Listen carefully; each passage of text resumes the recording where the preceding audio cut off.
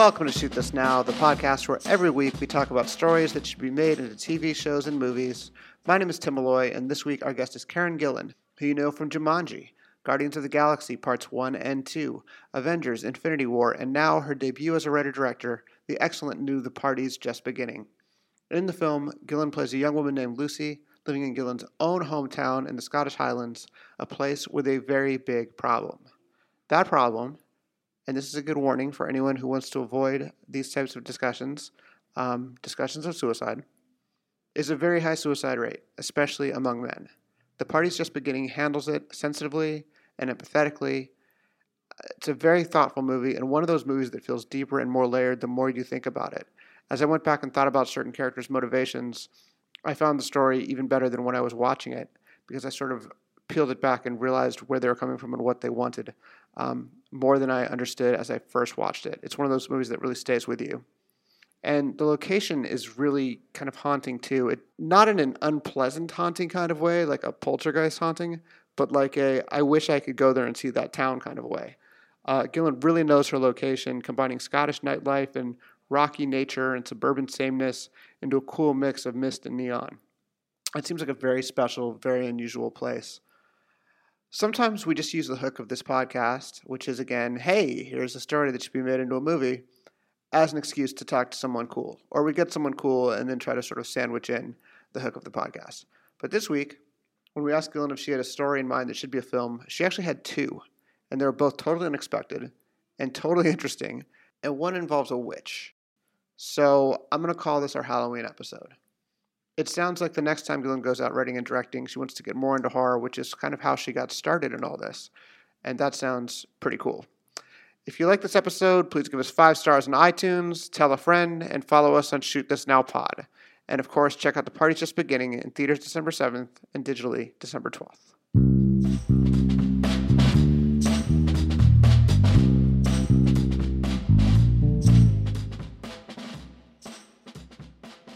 Okay, I'm just going to talk and they'll edit together so that it will look professional, even if I sound like a clown who's just babbling. That's great, because I'm definitely going to sound like a clown. Perfect.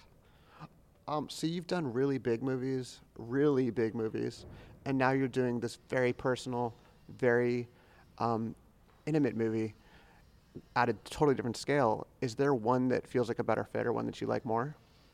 In terms of like a bigger scale movie and a smaller one? Yeah. Oh, that's a tough question, because, you know, I do like a small indie movie where you get to do a lot in a day. You can, it really feels like you're exercising the muscles, whether it's acting or directing or writing. And so I really enjoy that aspect. However, on a big movie, the craft service is pretty good, so I might have to go with that. But you have to be in charge of everything. I mean, you're writing and directing this, and if there's an answer, you're the person who has the answer. I know, there was a moment on my movie where I realized that I was that person, because people were like, what are we going to do? We don't have a solution. Yeah. Karen? Yeah. And I was like, oh, I'm the person that needs to come up with a genius solution. Yeah. So I don't know if I did that, but I certainly said whatever I'd said with conviction. Yeah. It seems like on a Jumanji or on a Guardians, you're kind of part of an important part, but part of a giant machine. And it's kind of like, just be here and wait. Yeah, there is. I mean, it sort of depends really. But yeah, there's a lot of like hurry up and wait to being on a big movie where, you know, it's a big rush to get ready and then you might sit around for 5 hours. Not so much on Jumanji, because like all of us were in all of the scenes, but on some other movies it can definitely be like that. Yeah. How did you decide on this for your first project? I mean, did you think, I want to make a movie, what can I find to write about? Or was this something that was kind of lurking for a long time? I think where this came from was me just deciding that I wanted to write my own movie, because I was having such a good time as an actress, you know, portraying all of these amazing pieces of writing, but I wanted to portray one of my own.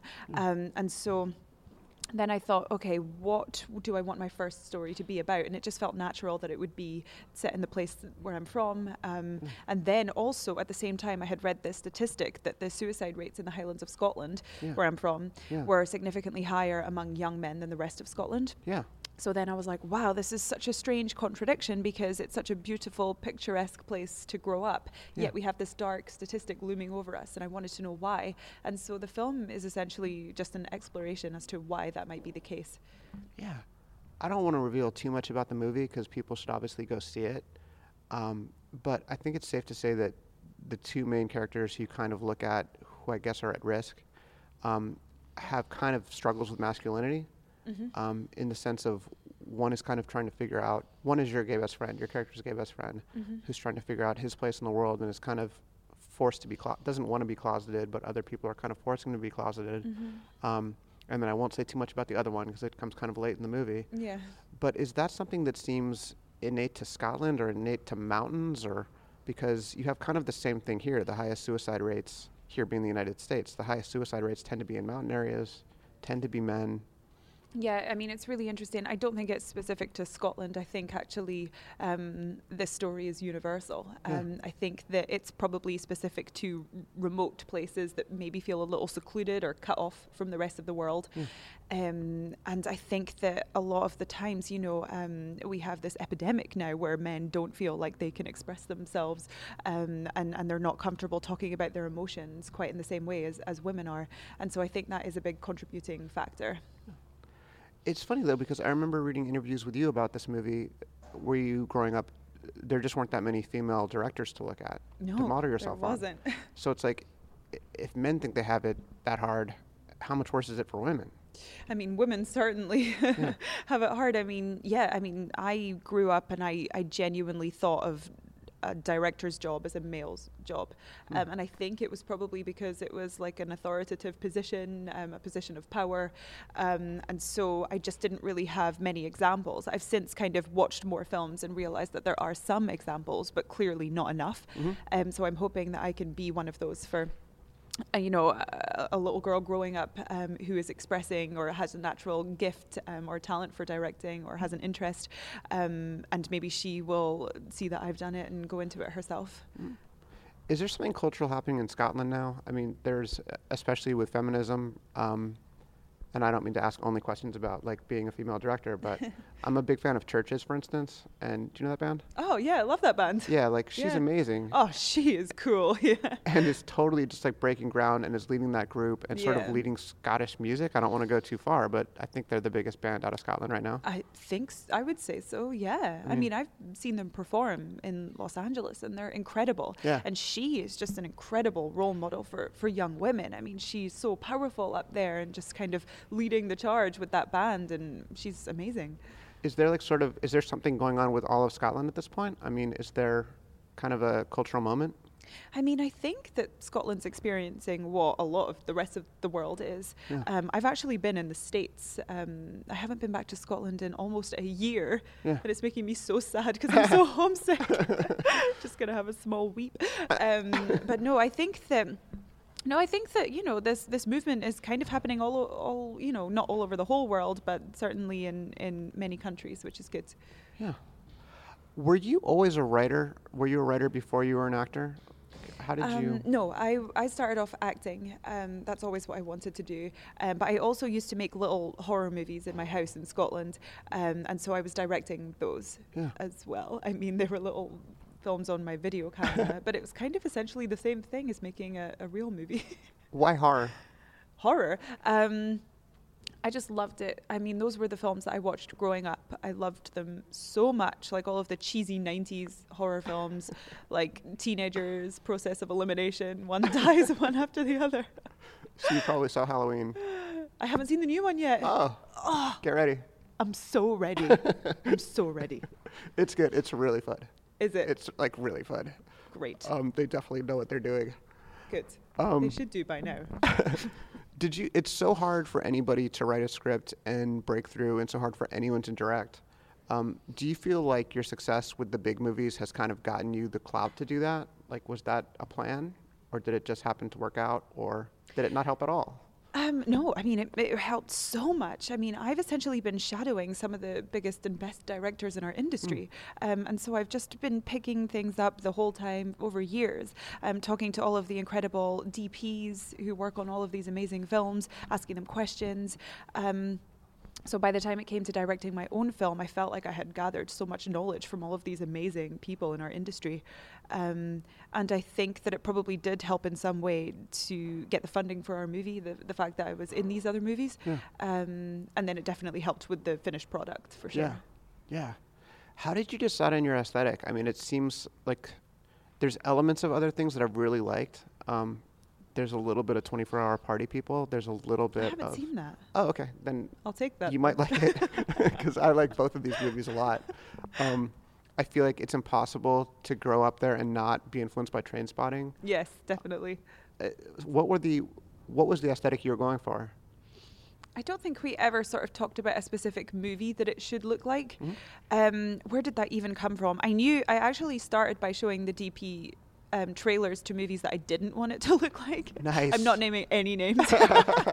But no, those movies are amazing. But there was just a really like obvious route to go down with this movie, which was like indie, Sundance-y, like handheld vibes, which I love so much, but I wanted to steer clear of that. And then we just talked about like what lenses we liked and color palettes and actually we started off with emotions of the character and what it feels like to grow up in Scotland. And then we sort of developed from there. It's a really up movie, like with the music and things like that, and with like the pink titles at the beginning. But it feels like it's kind of, I'm using this to kind of stay above water. Like I'm kind of trying to stay amped with like, poppy music and stuff like that, so I don't fall into a depression. Is that? I think, yeah, that's exactly it. I mean, the character is doing exactly that with her partying, Yeah. If she really sat down and was just sort of alone with her thoughts for a second, then she would have to face all of this emotion that she's suppressing by partying and taking drugs and drinking too much. Yeah. Man, I just really like the way you played that. I mean, I quit drinking like 6 years ago and just totally relate to that sense of like, this is fun and then it's not fun. And I think you got that like really well. Oh, well, thanks. I hope so. I want it to feel authentic. Yeah. Sorry, I'm just consulting the notes. The notes, yes. We do a podcast where we talk about stories that should be made into movies. Is there a story besides this one that you've just made, congratulations, Thanks. that you've always thought somebody needs to make that movie, someone needs to tell that story? I've always thought, this is random, the Romanian Revolution. The what? The Romanian Revolution would make a great movie. I mean, just because it was, I mean, I say great, it would be like, a very hard to watch movie, but like, I think that's a story that I haven't really seen told cinematically. I don't know anything about this. Well, this is why I need to make the movie. Yeah. I'm not Romanian though. That's okay. I studied it because we did this play in Scotland called Mad Forest, which is all about the Romanian Revolution. Yeah.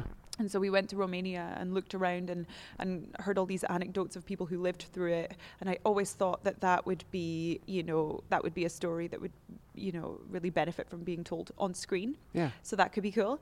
Or there's this witch, apparently like the first witch is from Scotland or something like that. I'm sold on First Witch. I would First see. ever witch. And you have the horror background. Yeah. I mean. And I could be a witch. I'm pretty witchy. So what's the name of the first witch? So I don't know, actually. I can't remember her name.